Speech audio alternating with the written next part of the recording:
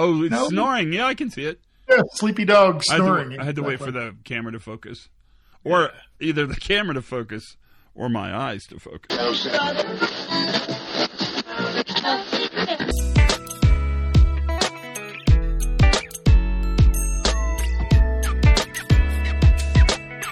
Hey, everybody, welcome to the Pre-Accident Investigation Safety Moment. No. That's wrong. No. This is a full-blown pod, man. What am I saying? It's like I lost my mind. I think you'll find today interesting. It's a conversation that Professor P, Ivan Pupoliti, and I had around the RaDonda case, the nurse at Vanderbilt in Nashville. And it's interesting because it's going to look at it maybe in a little different way. And that's kind of part of the challenge of what's going on here. I want to keep this on the burner.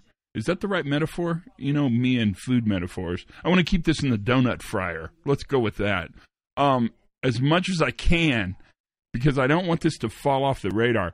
But I must tell you, I think this one has gotten much more attention, and necessary attention, important attention, than what it would have had it not have been sort of taken on by our community around the globe. And so that's an exciting and important piece of information. I hope it makes a difference. I think it will. I may be a little bit overly Pollyanna-ish, but why not look at the glass half full? As opposed to an engineer who would tell me the glass is the wrong size. Okay, we can talk about the glass later. That's an important part of it as well. I hope you're doing well and forging ahead in the midst of this tremendous uncertainty. The economic uncertainty is certainly something that's influencing everybody at the corporate organizational level. You feel it. I know you feel it.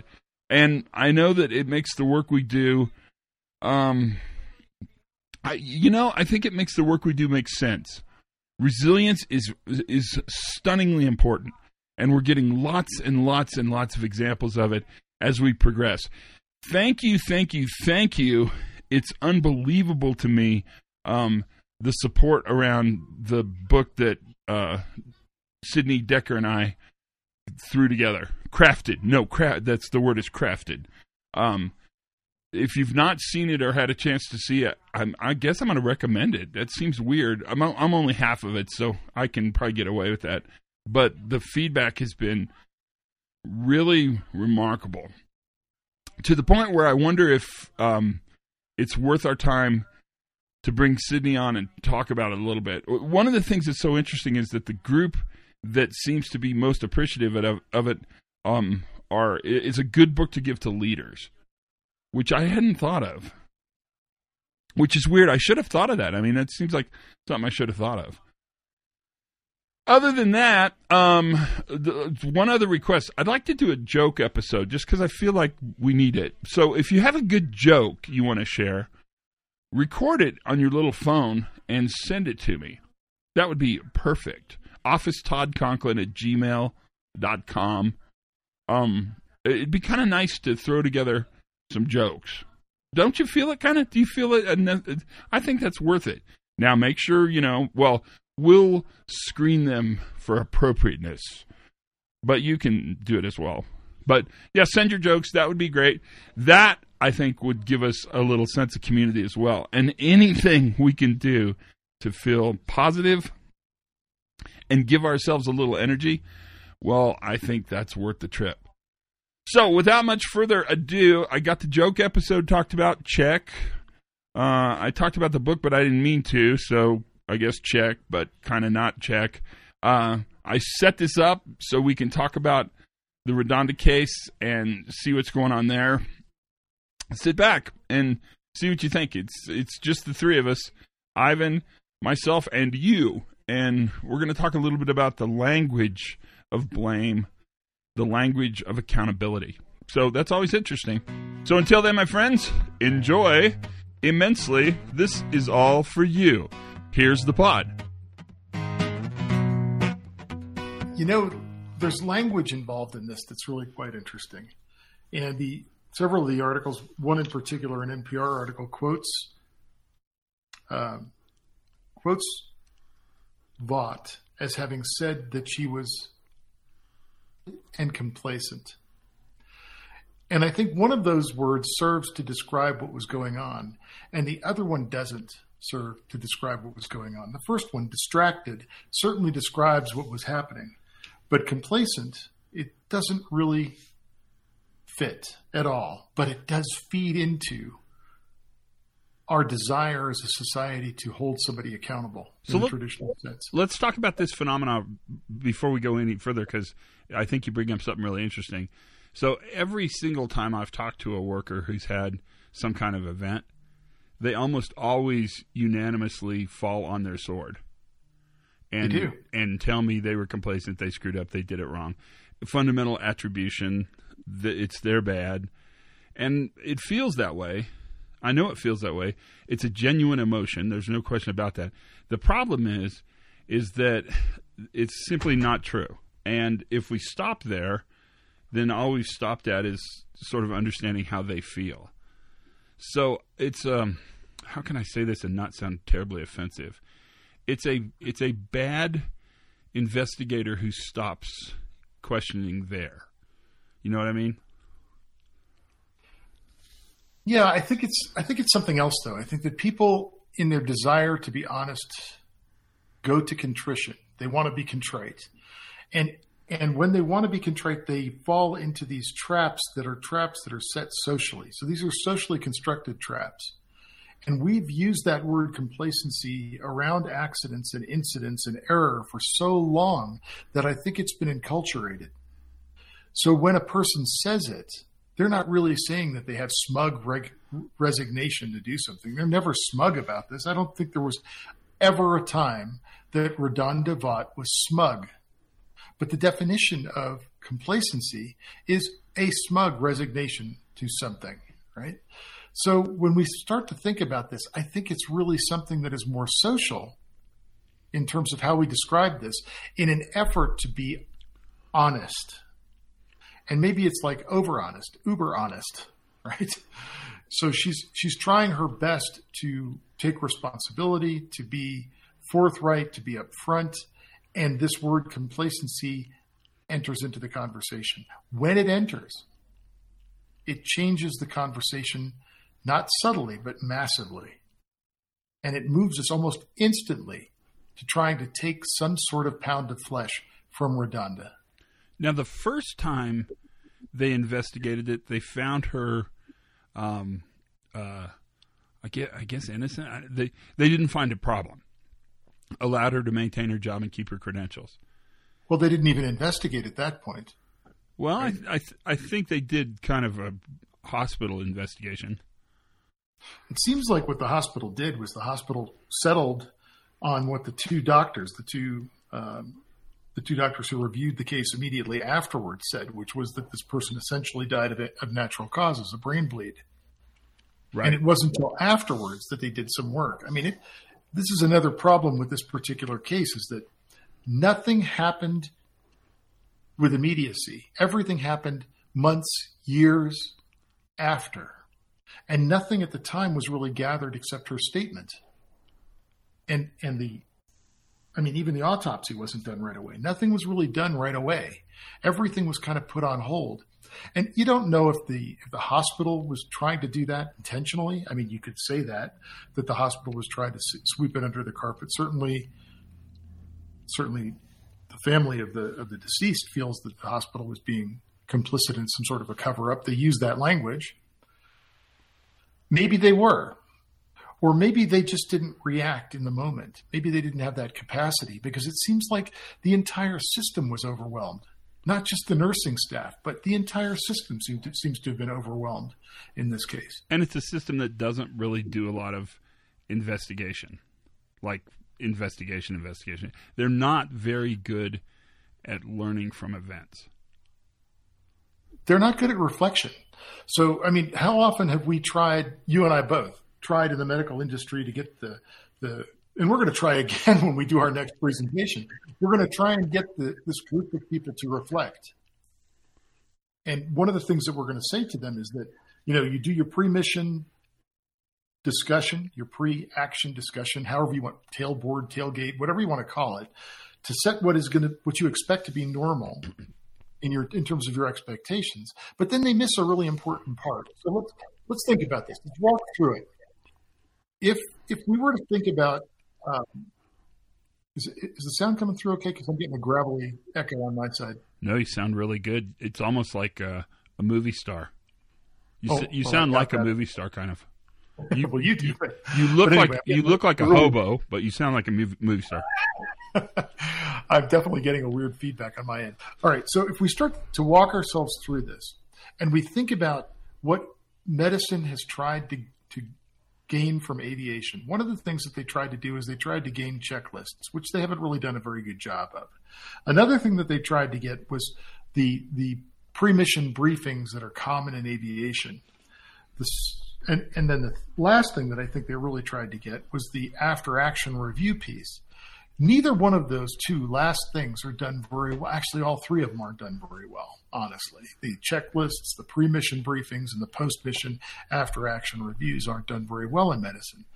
And I think it's an overall sense that when the mission is over, it's done with, we just put it behind us and move on to the next thing until there's a complication, which really suggests, like you're saying, that the system itself is not a learning system. It's a reactive system. Well, there's a couple points that I would make to that. One is hospitals are places where people go to die. So that happens. Mm-hmm.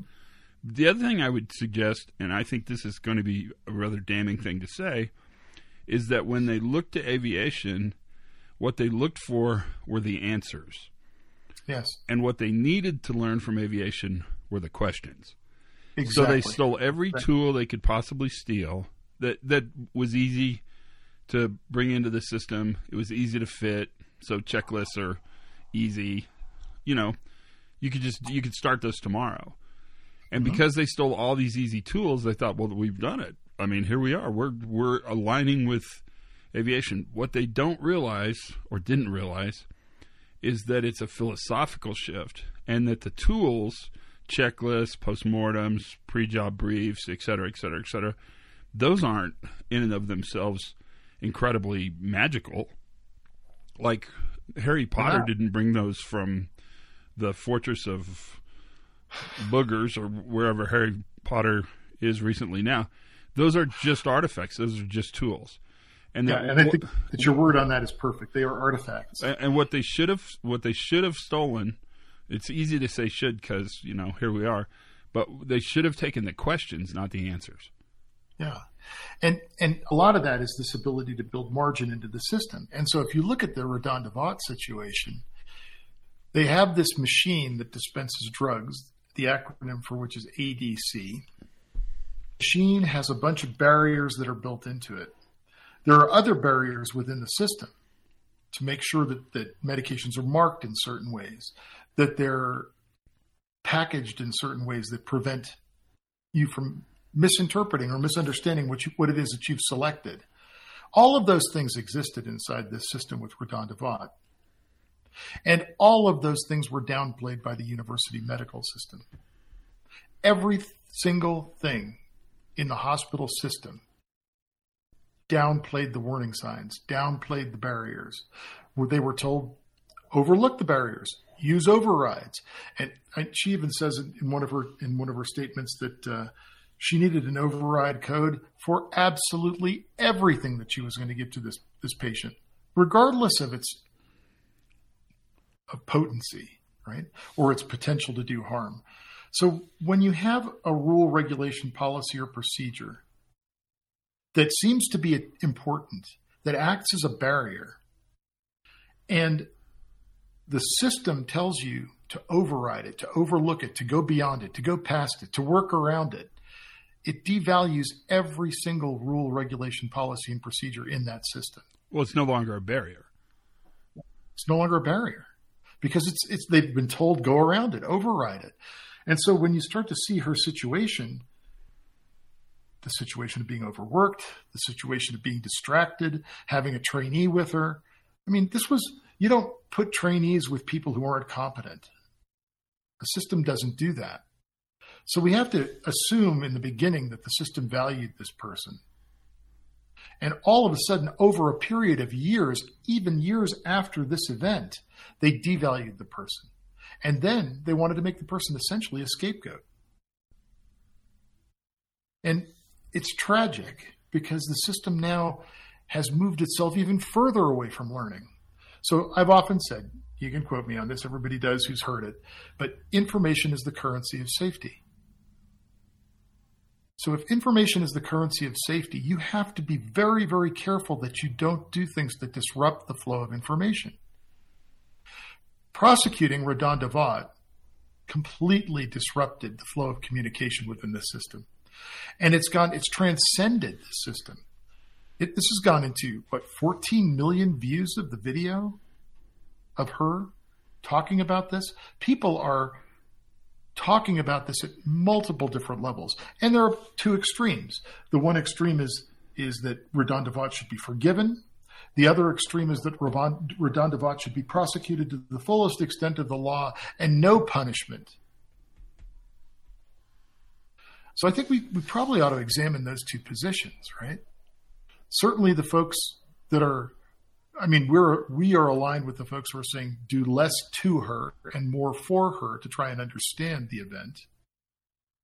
But the other side of the camp, the ones that want to do more to her and move away from understanding, they have a perspective too, a protective perspective of their culture.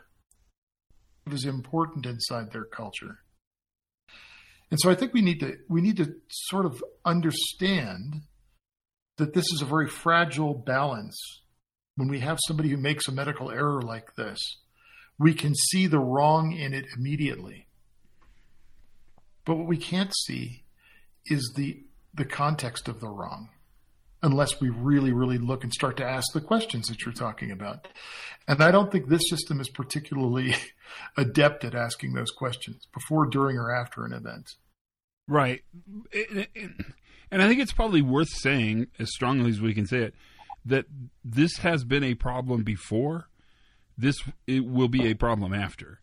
Mm-hmm. And the challenge is that it's almost a structural problem that the organizations that actually manage high-risk, high-consequence healthcare across the country are not really incentivized to do anything other than continue to sort of keep the bureaucratic burden at the level it's at, which is kind of a mean thing to say. And it's also kind of a true thing to say. And I think that when we start to look at why that is, let's ask ourselves that question. Why does the system perpetuate itself this way? Because like you said, this is the first time and it won't be the last time. So there are things inside the system that keep us mired in this. One of them is liability. And when we get into this focus of liability, that isn't a question of what happened, how it happened. That is a question of who. Who can we blame? And often the who is determined by another who, and that's the who that has power. Right. And so what we see is a power dynamic trying to protect itself. And when that happens, you're not going to get information. You're not going to get learning out of the system. You're going to get somebody that they hang on the fence as a scapegoat. And that's actually called, just for your information, the iron law of bureaucracy. Yeah. And it's incredibly normal. It exists in all organizations, but it's incredibly devastating when you counter it with your comment that's beautiful, and that is that information is the currency of safety. Because the need to continue to support the bureaucracy as it exists now actually reduces the ability. Of course, you're not going to learn more. And of course, you're not going to say the emperor has no clothes on, or, there's a crack in the wall, because those things don't actually support the status quo, which is a difficult challenge. Could this event, that's a better question, could this event be the beginning of a much greater conversation? It could be, if the system was open to learning. So 4 days ago, the Tennessean reports that Redonda verdict showed jurors didn't fully understand the role of nurses.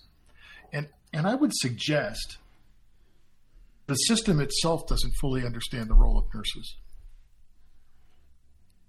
Nurses are there for a bunch of different reasons inside this system. And if you look at this case, if you read what happened that day with Redonda, you can see that she was facing a bunch of different things that were within and without the normal scope of work of a nurse. She wasn't getting paid more to train. I'm willing to bet she wasn't getting paid more to train somebody. Maybe she was, but that doesn't even matter. What matters is that she had a whole bunch of different jobs that she had to do, and the system didn't really understand what her role was in the system. And because of that, if the system doesn't understand the individual's role, how can the individual understand their role? You know, my wife went through nursing training, and she was top of her class in nursing school, and she determined that she couldn't do the job for a variety of different reasons. And among those reasons, what was this idea of not really fully understanding what the role of nursing was, what it started as, what it evolved into, and what it's continuing to evolve into. And these technical barriers that we put in their way, and couple that with the amount of work that they have to do and the amount of liability that they have to assume, becomes really an unfair situation for the nurse themselves. And then they're not really valued inside the system as other members of the system are. For example, doctors are much more highly valued than nurses are in the system. This has been true for a really, really long time. So nurses tend to be overlooked, overworked, and overlooked. And if you start to think about that, and you start to think about all of these different barriers that they put in place to prevent this from happening, none of which worked, then the system as a whole is the problem. No individual is the problem. So put on your professor hat. What should we be learning? And I don't think your professor has to sleep with dogs on it. It might. This one happened. It might. What should we be learning? Well, I think that the bottom line on this is to understand the context. You know, James Reason said a long time ago, you cannot change the human condition, but you can change the conditions under which humans work. But problematically, we've never really developed a methodology of mapping what those system conditions are. Conditions are the context around which a mistake can happen. Once we start to understand those conditions, and it doesn't amount to a single line of causality. What it amounts to is a network of causality. And I think of it not linear and not planar, but like hydrostatic pressure around somebody. It comes from every direction. Start to think about these things. We do this in our program. We do network of influences maps around different incidents. This is going to be a great one for one of my students to take on as a capstone project. And as we start to see the network of influences around a nurse inside the system, what we start to see is again, not causality, but influence coming from a bunch of different directions. So what I would say is that, first of all, this verdict is going to have lasting effects within the system. The lasting effects that it's going to have is that people aren't going to provide information, because let's kind of look at what she did right. She does this. She recognizes that she's administered the wrong drug, and she comes completely clean. Now, if we apply our hindsight vision on this, had she not done that, we wouldn't be talking about this. But she is a completely honest person. Well, that factors heavily into the training that nurses receive of what they're supposed to be, what they're supposed to uphold, is that level of honesty and forthrightness inside the community. If we look at medical error on a different side a different level of the organization, we look back and we see things like the hair shirt and how closed circuits of people make decisions about what is right and wrong at higher levels. Well, she met a nursing board, and the nursing board made a determination that she made an error. They agreed with her, and they revoked her license. And they also fined her. And they felt that that was enough. Then years go by, and we come back with no complete investigation of the event. And we try and recreate what happened. So as I look at this from a professorial perspective, we can't look at her case any longer. We now have to look at the system of work. What is normal inside a hospital in terms of the use of these kinds of barriers and the application of these kinds of barriers to prevent a medical error? And once we start to look at what's normal, then we have the ability to begin to learn about the system. So what's happening when nothing bad's happening? I mean, that's what's happening when nothing bad's happening. Yeah. That's the classic Eric Hallnagel question. It's a really important question. You know what I'm learning? And maybe relearning is the word I should use, is that people think they can manage error. And this isn't a story of a nurse who made an error. That happens all the time, probably many times a day. I mean, I don't even want to think about it. Lots. It's really the story of a system that couldn't tolerate a pretty predictable error, and that lack of tolerance in the system, the fragility or brittleness or whatever fancy word you want to use, that's actually the story. But what I'm afraid people are coming out of this thinking is we need to reduce error. We need to manage error. And I think that's the wrong message. We'll never stop good nurses from making error. That's just not going to happen. So I think you're more than right about this.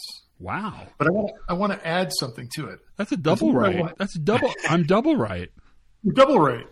But I want to say this. I don't think the system really gives a crap about error, because they had the same error occur with no consequence, and the system didn't react. Yeah. So I think the system is more concerned with managing consequence than it is error. And they mask their management of error, they mask their management of consequence as a management of error. But they really don't care about mistakes, because like you said, mistakes happen all the time, and they don't react to them. They don't react to the small signals inside the system. The only time the system is reactive is when there's a consequence. So I think that's a really important message.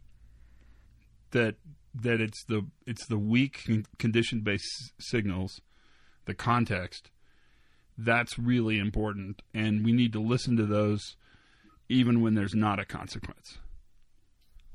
Yeah, and that's not a formulaic response. You can't pull an accident investigation guide off the shelf and figure that out. Right. This is really fundamentally an art. Like the art of medicine, the art of understanding the context around an incident like this is something that requires a very different sort of approach. And that approach is really to understand, not to know, not to judge, but to understand how this thing could happen, right? And that moves us to a very different place. But the weak signals in the system, just a few weeks before Redonda's accident, her lawyer pointed out that somebody made a similar error with no consequence, and the system did absolutely nothing. The system did nothing. They didn't even recognize the potential inside the system. And this was a different drug, but it was the same thing, typing 2 letters into the ADC, and a different drug comes up, and the person didn't recognize that the different drug came up. They administered the different drug to the patient. They monitored the patient afterwards and realized that something had gone wrong, and they were able to do corrective actions to make sure that the patient didn't die. That should be the beginning. But that was the end. Had there been consequences like Redonda's case, it would have been very different. So I agree with you about the error, but I think that it goes a little bit beyond that. I think it goes to consequence. And there you have it. Just some thoughts. I mean, it's kind of we definitely wanted to talk about it because it's such an important issue. And I kind of like the fact that it went into some language under the notion that language really creates permanence, and it sort of sets the stage for how we respond in the future. So that's the pod. That was it. Thanks for your time. Thanks for being a part of it. Tell your friends. Smash that like button, whatever that means. Until then, learn something new every single day. Have as much fun as you possibly can. Be kind to each other. That's really valuable. Send us your jokes, please. Por favor. And until then, be safe.